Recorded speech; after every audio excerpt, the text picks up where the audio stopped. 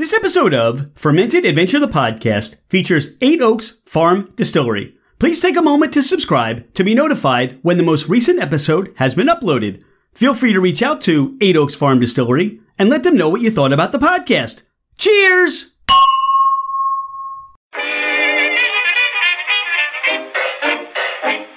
Hello, ladies and gentlemen, craft spirit enthusiasts, and those interested in the intoxicating world of craft distilleries, cideries, meaderies, wineries, and the occasional foray into breweries.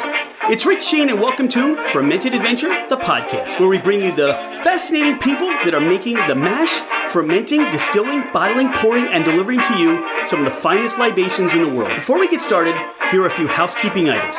Thank you for bringing the podcast into wherever you are and whatever you're doing. We truly are grateful that you have chosen to listen and make us part of your day.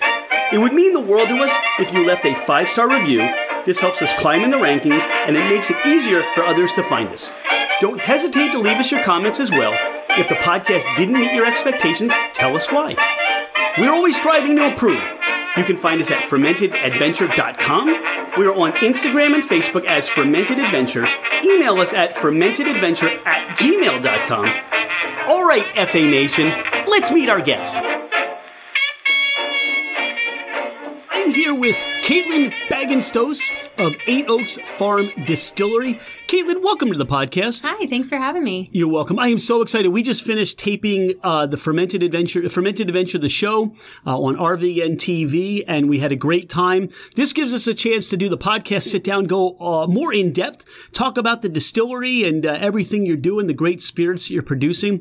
Caitlin, so 8 Oaks Farm Distillery, how did all that get started? So it started out with our owner and co-founder, Chad Butters, was getting ready to retire from the Army and needed something, looking into a family business where he could incorporate a lot of different things like community, agriculture, and also he wanted a job that allowed him to go home to his family every night because with all the traveling he'd done, he was away a lot. So now he wanted something that he could have as a family-owned business.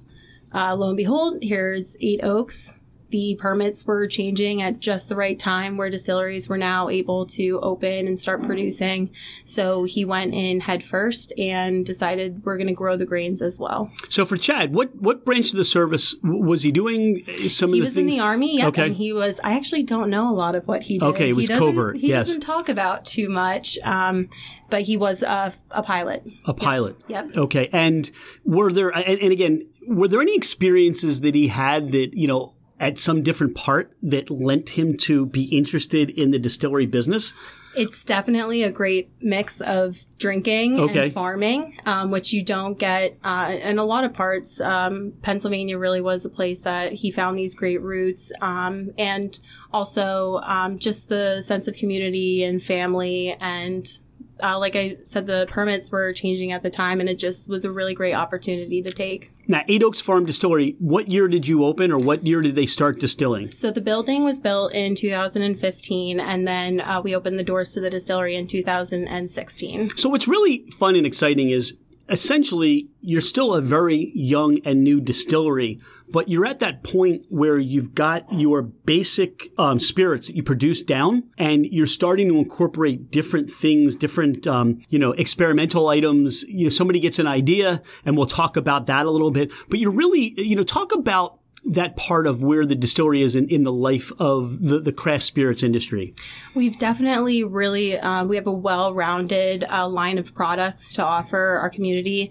There's definitely a lot of things in the industry that are really starting to become popular, and we want to dip our toes in that as well. And we're always looking to offer something new and interesting. We want to keep everybody coming back to the distillery, keep coming back for your regular good time, but also try something new. Give us that honest feedback and let us know how we're doing. So 8 Oaks Farm Distillery, how did you get your name? So we actually started out as 8 Oaks Craft Distillers. Okay. We recently went through a name change to be 8 Oaks Farm Distillery. The farm distillery really incorporates the aspect of the farming that we do. We have some acreage right behind the distillery that we grow our grains, and also out at Chad's farm, and also some of the other farms of our neighbors is where we grow all of our grains. So what are the grains that you're currently growing when people come to the distillery, what are some of the grains that they'll see that are on the farm right now? So we have corn, rye, wheat, and barley that we grow. And the field behind us was actually corn last year. So I'm not quite sure what's planted there this year, but that corn that was in that field is now in the grain bin, will be bourbon within the next couple months. What's really exciting is when you go to the distillery and you sit out, and I know you've got the fire pits. Yep. But in the middle of the summer, when you're sitting out with your cocktail or you're just sipping on one of your fine spirits, you'll be able to look out on the farm, see the grain as it grows, and knowing that that's going to end up in a bottle sometime soon, which is, you know, and I love cocktails. But if you go to a bar, you're not going to have that same grain, you know, farm to glass experience. But what, you know, there's like this romantic essence to me about being in a spot where you get to enjoy and see what's being grown and harvested and all those things, and you're doing it right there. That's so exciting. I think I'm a little geeked out on it, so it's exciting for me. There's no strangers in the relationship. We know exactly the field where the grain came from. We know exactly where it was processed, where it was milled, which is nice too from a control, like a quality control standpoint. We're the only ones handling this, which is really nice. So 8 Oaks, where did that name originate? The 8 Oaks itself. So the number 8 is very significant in our history, and especially with Chad, it was a tradition that he shared with his grandfather. So at the end of every letter, which we don't write a lot of letters anymore, but at the end of the letter, he would sign with the number 8, and that was to signify the 8 letters in I love you. So instead of writing that, you would see this little 8, and if you go to the distillery, you'll see some little 8s kind of hanging out. But then the Oaks portion of our name comes from the fact that by law we need to age our whiskeys in new American oak barrels, but also the oak tree itself is a sign of strength and longevity, and something that we really, really would like for our life here at 8 Oaks. I'm just wondering when the idea started of writing an 8 to signify I love you, because I never heard of that until I came to your distillery. Mm-hmm. How I'm just wondering, like, how long did he do that and sign with the 8? And people just did he like let the cat out of the bag, right? Hey, when I sign an 8, it means I love you, or was it like for all these years people? Why did he sign an 8 and nobody never did? Nobody never knew. It really was a really tight-knit family tradition. So even Carly has a nice infinity sign on her wrist too. So you'll see it more in just our name. You'll see it written on notes to each other, or at the end of text messages, you'll see it. So it really is more of a communication for our 8 Oaks crew. Whenever you see that 8, it means, hey, you're doing a good job. Like, I'm thinking about you. Good job. I think that as a symbol for something, it really emphasizes, because I've heard you say it, family, absolutely, community, that you're part of something here, and it's the grandfather's tradition to really draw people into that. I think it's befitting that, where we are in February, we're coming up to Valentine's Day. I hope more people are going to be signing things with an 8. And I think it'd be fun to just have people go around taking pictures of 8s with 8 Oak swag or something like that, and post them on your social media. We love to see the 8s everywhere. Right? I mean, because again, as a visitor, as a consumer, as somebody who now gets to enjoy your spirits, that's just another connection to be part of what's going on at the distillery. Mm-hmm. So I love that. I was taken the first time I came to the distillery. I saw that and I'm like, wow, that is so powerful. It shows love. It shows connection that we talk about. Family, it's really cool. Sure. It's cool. I don't have any tattoos, but all right, maybe that might be the next. That could be the first tattoo, an 8. Yeah, there you go. We'll go together. Yeah.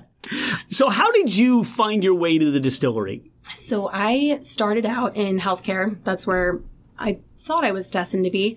And I started helping out at the distillery. Carly hit me up and needed some help in the tasting room making you grew up with Carly? So Carly moved to Nutropoli, I believe it was sophomore year. I remember she was in my bio class. And then shortly after, we became friends, and we've been friends ever since. But Carly met her now husband, Logan, and I've known Logan a long time, most of my life.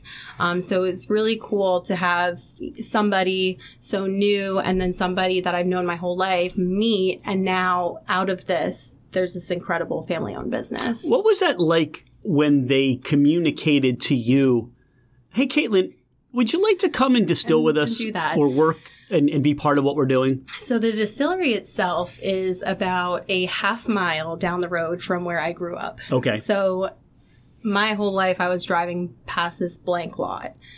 One day there was a distillery there. And then when Carly mentioned that she needed some help with cocktails, I was like, okay, what's really going on down at this distillery that's right down the street from me? So then once I was hanging out there, getting to meet everybody on the crew, seeing the customers, how well the community responded to something like this, it sucked me in right away. And a couple months later, I left my full-time job in healthcare to come full-time as a distiller and production planner for 8 Oaks. I love the story because, like you said, you've driven past here a lot of time, an open lot, and then what rises is this curiosity, which for New Tripoli, there are a lot of distilleries in and around the Lehigh Valley area and that part of Pennsylvania. But this is really coming up, and now it's a curiosity for people. And I think a lot of times, and you would have an experience, people walk in your door and the first thing is they don't necessarily know what to expect, right? They have no idea. Yeah. So what's that been for you? What's that reception been like? What was your experience when people walk in the door and it's their first time going to a distillery or your distillery? The thing I love is when customers will come in and look at the distillation set. That's when the stories come out. That's when, my grandfather had a still and he was making this, or I used to make this with my dad. It's really a big part of our history. And in that area is the moonshining and bootlegging and whatnot. So we're not out here making moonshine, but a lot of our customers have with their family and friends as well. And we still have customers that will bring us a little sample of what they've been working on. So It's cool to see this kind of connection from this underlying kind of moonshining setting to now an official whiskey producing distillery in New Tripoli. It really combines both worlds, and it's a really cool connection. So for a lot of the things you get a chance to distill now, were there spirits growing up that you didn't really consume or know about? Now it's been this whole new experience, this eye-opening experience for you? Well, it's quite funny because I remember tasting schnapps for the first time and thinking, was it peppermint or peach? It was tropical fruit. Oh, wow. It was tropical fruit. And even that, I was like, how do people drink this? Okay. It had this weird plastic smell to it. It burned. Burns, yeah. It's like, how am I ever going to like alcohol when I get older? Okay. Then you get your first sip of beer from Dad. Oh, this doesn't taste good either. I don't know how anybody can drink this. And then I discovered wine. When I became 21, I started going on these wine trips with my mom. And up in New York at the Finger Lakes, they're also coming out with distilleries and cideries. Yeah, the Finger Lakes distilleries up there. There's a couple of really good ones. A whole bunch. And it was just this whole other world I didn't know about. Then I had good booze. Then I had what good liquor tastes like. And it's amazing. It really is. It's science. It's craft. It's more than just, making alcohol. So it's definitely a lot of fun. And Very then cool. you get to now go behind the wall, the glass wall, and you get to distill. It's very, What was that like for you? I mean, this sounds like such a whole progression. You drive past an empty lot, a building goes up, it's a distillery. Would you like to come help out with cocktails and things like that? Oh, and hey, come back here and we'll fire up the still and we'll show you how to mash build and all those things. I was really, really nervous. Okay. I remember my biggest concern was crushing equipment because I knew it was expensive and I didn't want to be the first one to come in and crush tanks or destroy something. So I was really nervous, but the more I got comfortable with it, the more I was working on the equipment, the more Logan taught me. It just almost became a second nature. I know for a fact there are some things that Logan and I could do with our eyes closed just because we do it so often, and we do take so much passion in what we do. From our conversations so far, I really get this level of you love doing this. Oh, I love this. You love it. Getting into the fermentation and the distilling and all that goes along with it. What was that aha moment for you that you said, I like this. This is fun. I think, honestly, it was when I tasted the rye whiskey. Was it? When I had started, we didn't have any of our aged spirits available. I tasted the rye whiskey and I was like, holy crap, this is this is happening. This is going to happen. A truly amazing product. I get to work with my best friends every day. If you're having a bad day, which doesn't happen too often, you're already in a great place. I imagine people are running around with rubber stamps, exactly. like putting 8s on your forehead or something. I love that. So it's definitely just a great work environment. And then to be able to have that satisfaction that you produce something that somebody else loves, it really is a great feeling. So when you share with friends, family that know you growing up, and they say, what are you doing? And you say, I'm a distiller. What's the response for that? So actually, a lot of people are not surprised. Oh, okay. Yeah. It's interesting. I always thought I'd be in healthcare just because I was always fond of science. Well, when it comes to distillation, whiskey making, it is a science, but it's a totally different side of science. So for them to see me in kind of a booze-related setting, that seems natural for them? Yeah. I did have a good time at Bloomsburg. Go Huskies. Okay. And then being able to find something that I can incorporate what I've learned into, something that others can enjoy. It's really it's a cool process. That is so fascinating. And look, one of the things that comes out, I mean, you can't see this on a podcast, but your eyes light up talking about this. Your voice becomes very strong about it. And I can see that one of the things we've talked about is the creativity that you get to also express and seeing people enjoy what you're producing as well. So that first time you fired up the still, do you remember what you made the first time? Yes. So that was when I was working on my first stripping run, and it was a rum mash. So we didn't have any grain involved, which is probably easier on the cleanup looking back.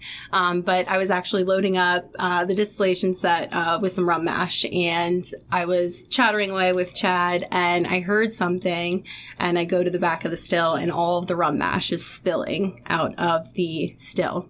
So that was my biggest lesson. I now know to close all valves before pumping anything. Yeah, there should be a sign, right? Close all valves before pumping. Exactly. So never, well, I can't say never, but I haven't done that again.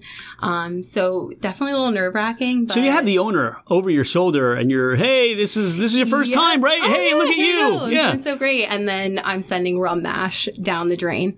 But at the end of the day, we're all having fun. We're all here for each other, and I still have all my hands and my feet, so a little bit of rum mash. Down the drain is okay. Yeah, and lesson learned, because now I close all my valves. There you go. Close all your valves. Exactly. That should be like one of the stickers or something valves like and on the shirt. Yeah. should be like a bumper sticker for distillers. That's a good idea. Valves and ventilation. You then started to distill things, and everything was going well. And now you get to make some great products. Some new stuff, yeah, for sure. So you started out, and as I understand it, on clear spirits for the distillery. What were some of the first clear spirits that the distillery produced? So, and this was before I had hopped on to the Eight Oaks crew, but they opened up with vodka, Applejack, and our Colonial rum, which is a clear molasses-based rum. The gin is what came later, and that was really a collaboration with Logan and the customers. He made a couple different micro blends of different gin profiles, and then he had the customers come in and just give him raw feedback. We like this blend, we don't like this blend. And then from there, he was able to kind of combine everybody's feedback into the ultimate gin. And you brought some of the gin. Let's try it. Let's talk to people as to what that is. It's a nice big heavy bottle, as you can hear. It is. And gin is really becoming more popular because the botanicals themselves, you can totally switch up. Ours consists of lemongrass, rosemary, orange peel. We have some coriander in there. And what's nice is because you have some citrus notes is you can kind of play around with your cocktails a little bit more. It's not just a gin and tonic anymore. You can do a gin and lemonade, or you can even do, we have a really fun drink at the tasting room. And what's the fun drink? It's called the Drunken Botanist. Okay. Which is a fun name to go with the fun drink. And all we do is we take that orange peel, we take some rosemary, and we'll actually add some peppercorns, and we muddle that with the gin and top it with club soda. So we're really emphasizing that rosemary flavor and the orange flavor in the gin. with a little bit of club soda. It really sounds like it brings out a lot more of the savory to that cocktail.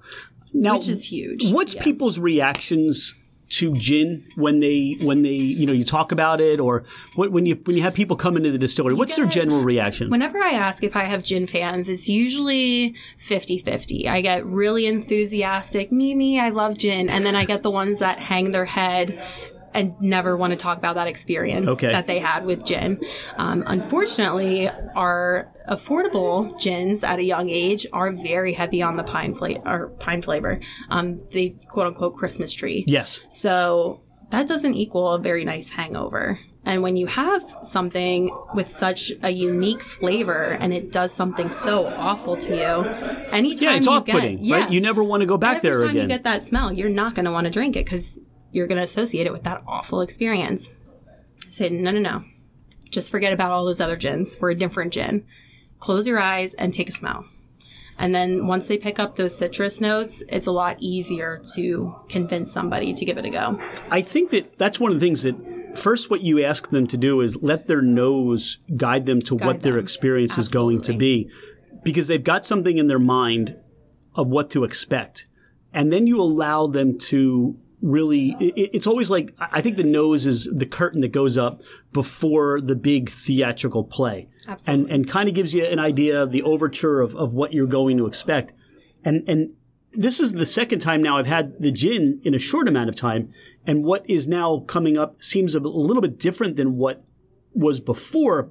And for me, it's the lemongrass is more highlighted. Mm-hmm. I'm actually getting more of a sweetness too. It really is. So it's that fun road that you kind of meander down as it may change its profile a little bit. So they try this and their response is, well, now I'm a gin fan. Yeah. Or you converted them. Wow.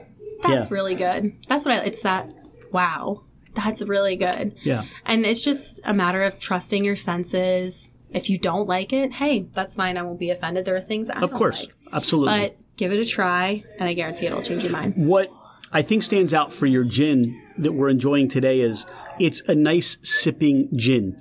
And the botanical side of things allows it to be something that you can enjoy on your own. And people, as we talked about your early experience with gin, is you almost have to throw tonic in there and soda in there or mix it with something that's going to take away the harshness or that. Right. What really stands out on this is you can pour this in a glass. You can put a little ice cube or a couple ice cubes. You can muddle something simple with it. Yep, just top it with a little lemon peel. That's all you need. That's it. That's a tribute to the gin that you're producing. This is really nice. Awesome. It really is. You. And for those, I would say, of all the gin people that to think about what they like or don't like, the juniper or the pininess is really not focus forward here. You really get a complement of a number of different things. Absolutely. It's really enjoyable. Yep. Good for a lot of different palates. And then we did take our American gin and we decided to experiment and we threw it in a used Chardonnay barrel.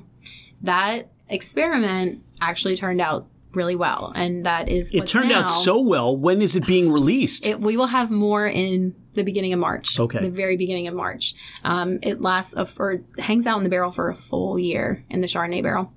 And we definitely wanted to use a white wine because we didn't want to mask all the flavors of the gin, but there's so many different white wines out there. So we decided to go ahead and give the Chardonnay a try, and the butteriness of that wine really complemented the gin, which is important when you're working with different barrel profiles and what spirit you're putting in there too. What ideas do you have in your head that you haven't tried yet that you've come across that you like to see the Eight Oaks do? We want to experiment with some maple and honey. That's huge right now. You can get even ex-vanilla barrels, which would be really awesome for a rum. So there's definitely all kinds of options for us, but Logan and I kind of like to predict what the industry is doing.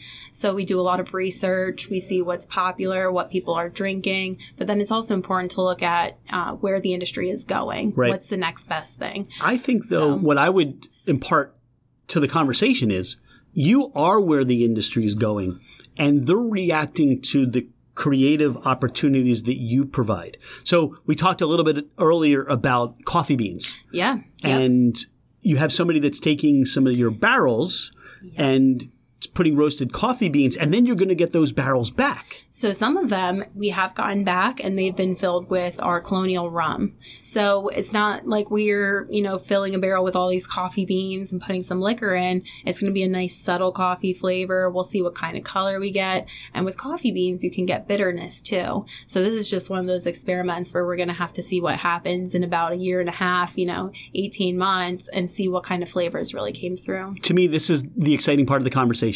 Because look what you get to play with. Somebody says, hey, let me have your barrel, and I'm going to throw some coffee beans in there, and then I'm going to give it back, and you can decide what you want to put it. You could put a vodka in there. You could put a rum in there. And to me, the conversation about where the rum industry is going, that's one of those, the sky's the limit for There's what so you many can things do. You can do, for sure. It almost is like we've got a lot of what people are doing with bourbon. Let's take that and transfer that to what rum can be doing. Exactly, especially with this whole double casking, using wine barrels or using double char barrels. It's huge. You don't see a lot of rums that have been into all those different barrels and stuff. So it'll definitely be interesting to see, what spiced rums get double casted, or if you're just going to see a rise in aged rums with no spicing. So like we were talking before, it is a tapped part of the market, but at the same time, it's very untapped. So I know we have a number of bottles to try, we have a lot. And and I think when we discussed, you're making 12 spirits right now at the distillery. About 12. That's what I can count right now. Okay. Give or take one or two. And we do sell out of the more popular ones. So the Pinot Noir finished bourbon is by far one of our most popular sellers. This we're releasing right now 3 times a year until we have enough bourbon to actually keep the Pinot Noir up in stock all the time, which will be soon. So where are your Pinot Noir bourbon barrel? Where are the barrels coming from? So we actually work with a cooperage in Lansdale, Northeast Barrel Cooperage, and they take care of all of our wine barrel needs. They get a lot of their wine barrels from California. Okay. So really nice high grade. You can see the wine diamonds on the outside of the barrel when you get them. And then we get all of our traditional barrels from Kelvin Cooperage down in Kentucky. So we use a nice Char 3. And then we also have some toasted barrels from Kelvin as well. Now, do you designate or do you determine with them what your char is going to be? Nope. So we've actually been using the Char 3 pretty much as long as I can remember. But the char definitely goes to what your finish flavor will be. So if you like something super smoky, super heavy on that burnt wood, you can actually get a Char 5. They have the Char 5 available. Okay. Whereas we have all the way down to the toasted level, where there's essentially no char, just nice and lightly toasted, and we'll put Applejack in that. So it doesn't cover up the apple flavor, but we're still getting the sweetness from the barrel aging. I think, what the conversation is, and where, again, you get to play with some different things, is, how do you toast the barrel, and what char do you give the barrel? And really, and the conversation is like, is it 75% of the flavor gets imparted through the barrel, or 80%, or, there are things we could talk about the barrel and the yeast and what that enhances with the grain and the sugars and all of that. You really have a sense of the barrels you want to use for what you're producing. Exactly. So what else are we drinking? What do you got? We are going we'll start with the traditional bourbon. Okay. And then, because then you can taste the difference with the Pinot. I love that. So our bourbon, you can hear us moving glasses around and, and bottles around. The bourbon is super high on the corn. It's 75% corn, 15% rye, and 10% wheat. And 10%. So it's a wheated bourbon. Yep. We did start... Which I gravitate towards. I really nice. Do. Especially, wheat is really nice in whiskey. So we did start incorporating barley into our bourbon mashes, but we didn't get into those barrels yet. Okay. So later on this year... it's going to become a 4-grain. You're doing a 4-grain. Yep. Okay. So currently it's in its 3-grain. And then once we got that barley harvested, we started incorporating that into the mash bill. So we will certainly let everybody know when that switches. Now, are you malting your barley on site? We are not. But is that a plan? Are you going to do a malting house? So Logan did a nice little testing trial of malted barley, and it worked out great. So that's definitely one of the next chapters for us is different malts, and then from there, malting our own grain for different flavors. So could there be a single malt coming out of the distillery? It's on the to-do list. Okay. It is absolutely on the to-do list. Awesome.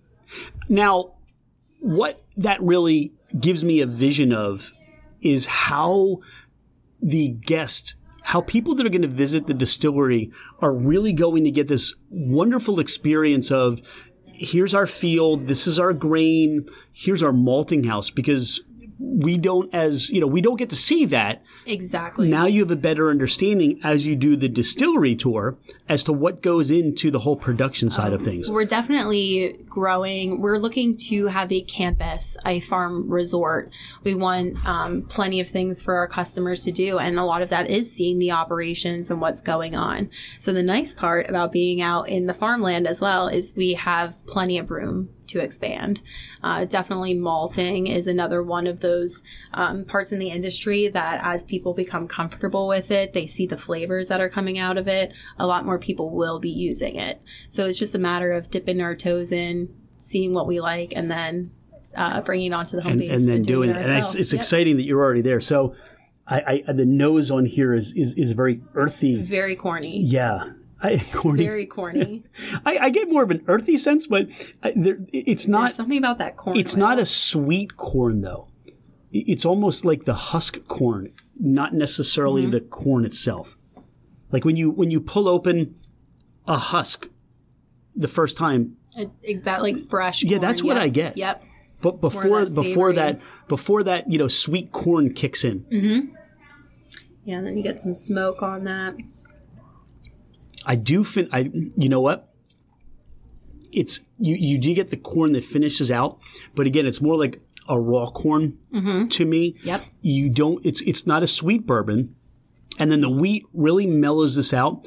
It sits. There's not a high proof. There's not a high alcohol, ethanol amount to this. It's just a very soft, little. It's like a little kiss on the palate. A little bourbon kiss. Yeah. Yes. Yeah, it is. A little bourbon kiss. Yes.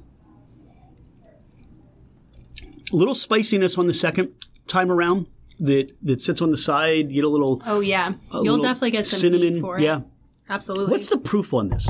So this is 88. Actually, all the spirits we're tasting today are 88. What are they going into the barrel at?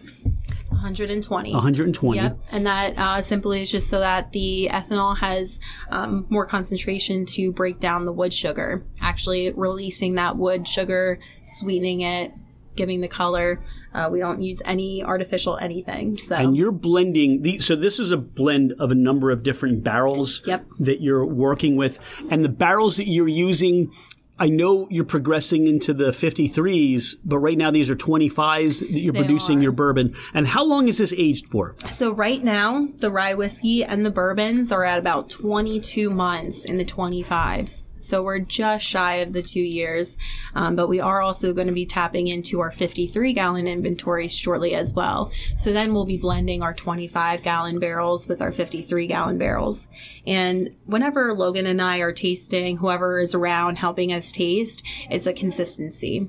Obviously, right now it is getting older, so we assume it's getting better, but you really need to tap every barrel. We have this one that you haven't even touched yet. It got pulled back twice already. Oh, okay. It's a smaller barrel. It's amazing what 1 month can do, but for this barrel, he got booted again, so he's going to stay up in the barn for a couple more months. But it is really important to taste every barrel because it's very different. That must be fun the day you're walking through. The day we're tasting. Now you're part of that whole production process. How are you storing your barrels? What's the process there? So we did have a beautiful barrel barn built for us last summer, and we took all the barrels that were being housed in the distillery up to our barrel barn. It is getting quite full already, but everything is non-temperature regulated. We have them stacked on pallets, and we do rotate them occasionally, and that's because some of your barrels at the top will get a lot more warmth than the ones at the bottom of the barn, so it's important to rotate your barrels. Yeah, and for where we are in Pennsylvania, Pennsylvania, there's really not been a cold winter that we've had this year. It's been a mild winter. So I'm sure that comes into your mind in thinking, wow, we've really got to be more on top of our game as far as monitoring these barrels because it's been warmer. They haven't had, I mean, if you think about it, it's probably 5 or 6 weeks that it's going to be below 32, at least overnight. And you're really going to get that different complexity of what's going on in the barrel. But now, you know, we've had a couple of days in a row where it's been in the high 30s, low 40s, and there's been no cold consistency. I mean, I've seen buds on trees and all that stuff starting to come up. So as somebody that's responsible, that's really, you know, every day isn't boring. You've got to think ahead. Be doing something every day. Because a lot of this stuff could be maturing faster. And like you said, we've got to get this lower. We've got to maybe move this up higher and think about where we are production-wise. When you tap into a barrel and see. And as we, you know, start to expand, we will get some temperature regulation in the barn. We do just recently got some sensors too. So we'll actually start collecting data, seeing the life of a barrel, what temperatures it goes through, and how did that compare to one that was, you know, the same part of the barn, but maybe it was up 5 pallets. So it's really interesting to see the weather's effect on the barrel, especially if you sit one outside when it's nice and sunny. You can see some of the seams of the barrel. They will actually be breathing, and you can see some whiskey kind of. I would love to see like a time-lapse photography of that. Of seeing it. Yeah. It would be amazing. I mean, and then when you think about it, then you've got the stave itself. And the tightness of the wood grain or the looseness of the wood grain, all the things that go into that barrel. And then you think, all right, we got to move these things around. Right? There's a lot that goes on to this. Yep. You're busy every day, aren't you? We have something going on all the time. Every day. For sure. Yeah. What else do you have that we can try? So what we'll do now is we just had the Pinot Noir? Yeah, we had the traditional bourbon. Yeah, twist my arm. Go ahead. So now we're going to do this Pinot Noir, and using wine barrels is... I love that sound of you opening that up. It's always the Pinot, too. Is it? So the wine barrels really add some nice color, some nice texture, but it really takes the heat off the whiskey. So we just had the traditional bourbon. You're going to get that heat that you associate with whiskey. I'm really excited about trying your 4-grain as well. Oh, that is going to be good. Once you get the barley, it's going to be really good. So what's nice about the Pinot is if you are a red wine drinker, you can certainly pick up that mustiness, that red raspberry flavor. Right on the nose. Guess how long the Pinot Noir bourbon is actually in the Pinot barrel for? I'm thinking only 4 or 5 months. 3 months. All right. I overshot. That is an excellent guess. So, yeah, very short amount of time. Because you don't want this to really dry out because you already have the oakiness coming through on the barrel anyway. And if you wanted to drink wine, you would drink wine. Yep. So good comment. Yep. So we just want to bring in a little bit of that red wine, kind of take off the heat, make it a really nice sipping whiskey. What I love and having a chance to talk to somebody that's doing the distilling, because really what's going into the bottles is for you and Logan and Chad, your vision. You incorporate what people have to offer as far as their feedback, but this is what you want to see going in and coming out and going into a glass. I'm glad that you mentioned the raspberries, because you've already experienced that. If you're tasting this or nosing this going through the barrels, this is what you want to expect, right? Exactly. So having an opportunity to talk about your vision or what your perception as to how this should be. I'm always fascinated when the forefathers of bourbon and how they've been able to remain so consistent and going through, but their mind already knows. Yep. Their mind is already conditioned to say, that's exactly what I want this. First, I want it to, this is the smell. I know it's going to be good in the barrel. I know it's going to be good in the glass. Right. Right. Mm-hmm. And is that what you're learning? Have you gotten more conditioned and more used to that? Absolutely. It's this sense of intuition that you develop. You kind of have your good feelings and your bad feelings, which only comes with experience. And it's very interesting too. Logan and I tend to have the same bad feeling, or we'll have the same good feeling about things. So a lot of it is practice and learning. But you really do have to use your intuition too. There's something, I keep going back to the nose of this because I think the grassiness and the earthiness still come out, but there's this sweet overtone. It's almost like, man, it's like somebody just took a Twizzler and waved it in the air Yep. And I got a little bit of it in the essence, and that's all there really is. Cherry is definitely a flavor that you will get throughout our line. We've been noticing, especially with our Char 3 barrels, you get a very significant cherry flavor from that. So the bourbon is still starting out in those new barrels. We're switching it over for the last 3 months, so it's still going to retain those heavy cherry notes, especially the rye is very heavy on cherry as well. The cherry, as you talk about, is very pronounced. And it just, once you recognize, and that's the hardest part about sensory analysis, is you smell something or you taste something, but you can't connect it to what it was before. Now hearing the cherry, it's like, wow, that's exactly what cherry smells and tastes like. When this to me comes out and finishes like that first bite, when you're holding the stem of a maraschino cherry and you bite it and you get the juiciness that comes out, the overwhelming cherryness of it and the sweetness of it. That's almost that experience that you go through right now in enjoying this bourbon. That's amazing. It really comes out. This is delicious.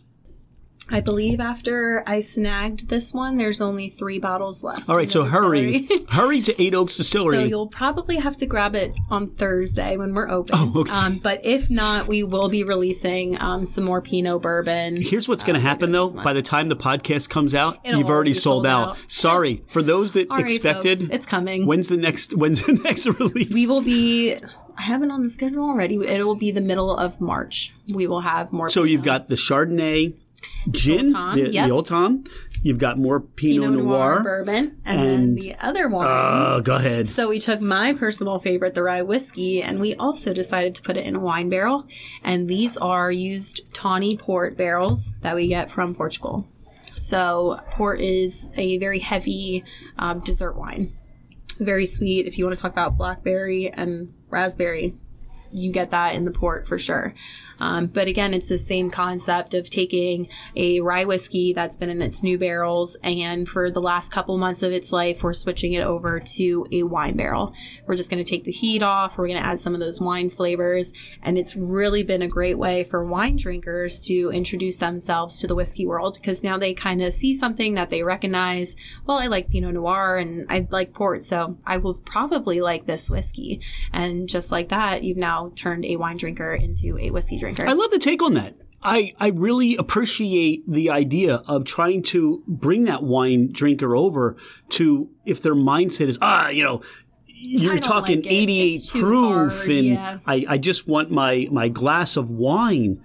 This really is a transfer experience and that introductory experience to try to enjoy that. Just as we talked about with a gin drinker that may not be interested in drinking gin. Right. Sure. I will say, as a distillery, as what you're producing, you're really providing an introduction for people that if you're not really sure or you haven't had some of these spirits, a rye, a bourbon, a gin, vodka, yes. I mean, so we can have a sense of what to expect for vodka. Right. But you're really giving them an opportunity to really slow down and see what can be done at a craft distillery. Absolutely. And it's just helping the customer find out what they like too. It's really amazing to see the split between rye drinkers and bourbon drinkers. I haven't met too many people that will actually say, oh, I like both. I love bourbon and I love rye. I'll get I appreciate rye, but bourbon is my drink.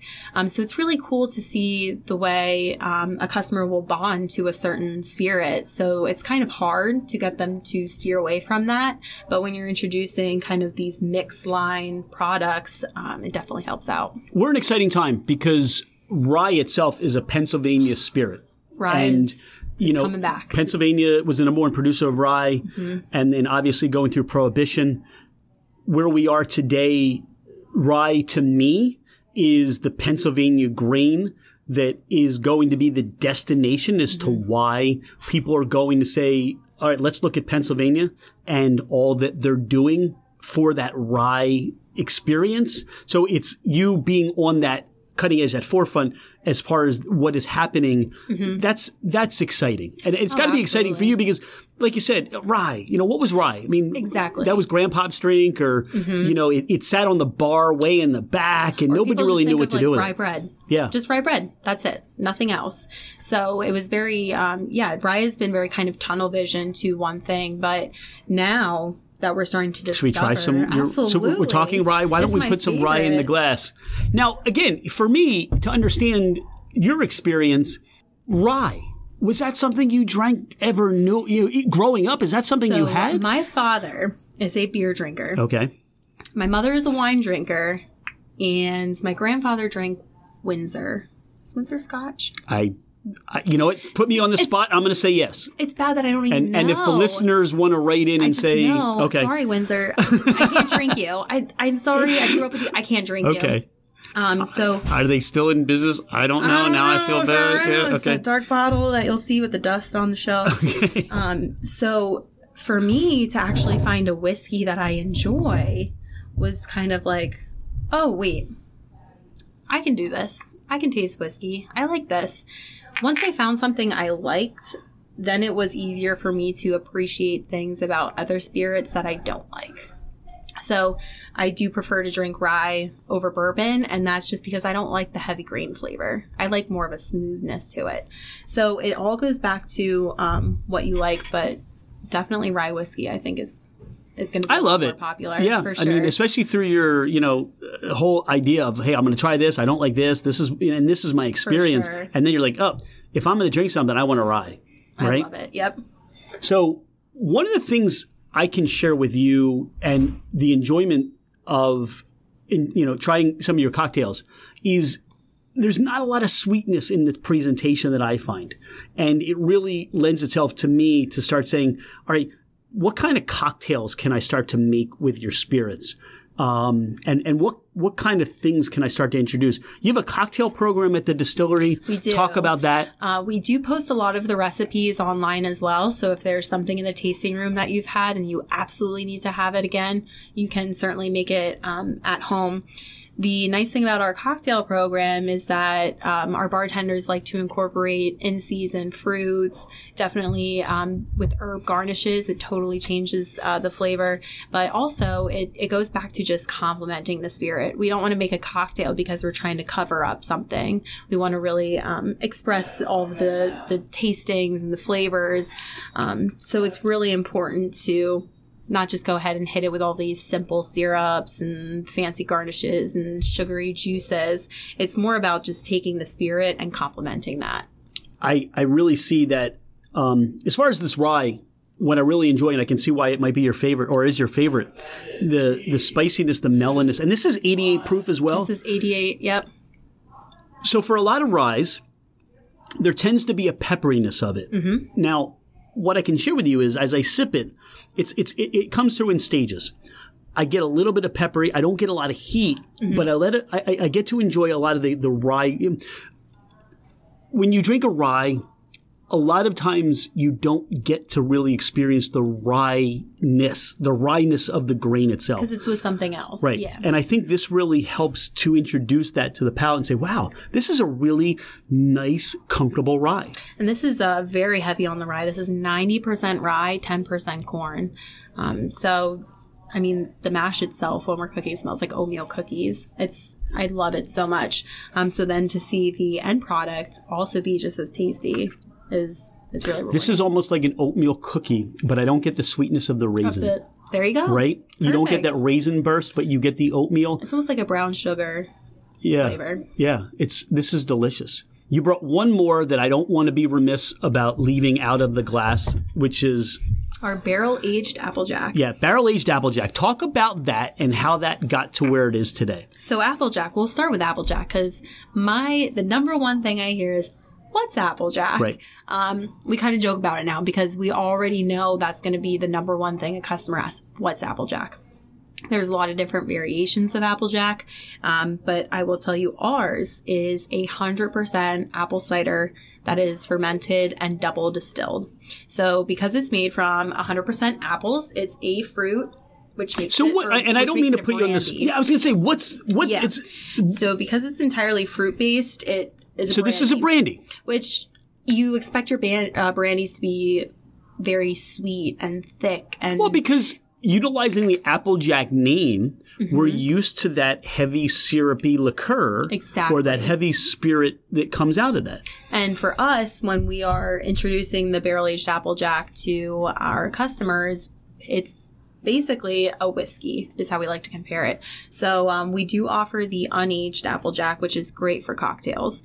Mix it just as easily as vodka. And you'd be surprised some of the amazing things you can come up with just when you have that little addition of apple flavor going on.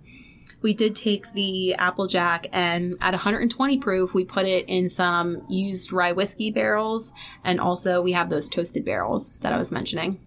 And you guys are mad scientists in the distillery, aren't you? It's so fun. Yeah, we do like to do a lot of science experiments and stuff. But what we did find with the Applejack is it was definitely preserving a lot more of the apple flavor when we were putting it in a used rye barrel versus a used bourbon barrel. Okay. And I think that just simply goes back to the fact that bourbon already is a very heavy flavor whiskey. It has a lot of those heavy compounds that add to all those corn flavors. So then when you're putting an apple product in with all these heavy corn flavors, which one's going to win? Is it going to be the apple, or is it going to be those whiskey corn flavors? With the rye, you don't have the heaviness of the corn.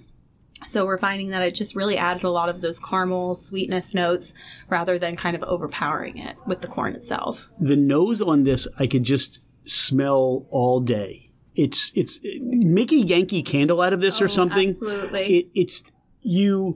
It's almost like, and we talked about the TV show where you're walking past an orchard and that breeze comes through. You just get that apple note, not overwhelming.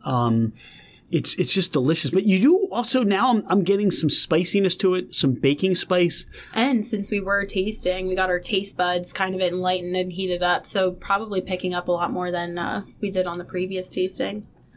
Oh, it's still delicious. It's a great introductory product too, because if somebody's a little nervous to try bourbon or rye, the Applejack definitely has some more heat, but you're not going to get the grain flavors that you associate with your whiskey. I could think of many reasons, a fall night, just sitting out by your fire pit. Again, maybe a nice little ice cube, or just, that's it. This is all this needs. That's all you need. Yep. Yeah.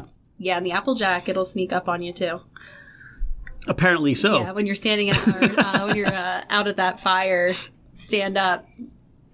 When you had a little too much Applejack. That is delicious. So you've got events going on at the distillery. What kind of events can people come out and see and expect? We are always trying to bring in different events as far as raising money for our charities. What's your charity?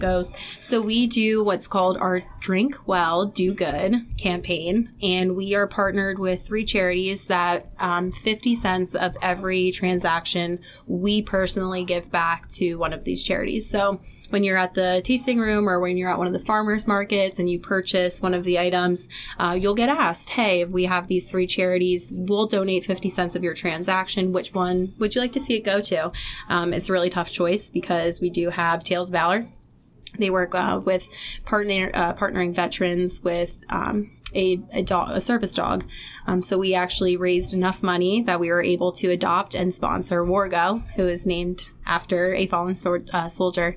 And Wargo just a couple months ago got paired up with his forever veteran. Oh, that's just amazing. So, we hold, veterans very close to us. And who doesn't love the puppies, too?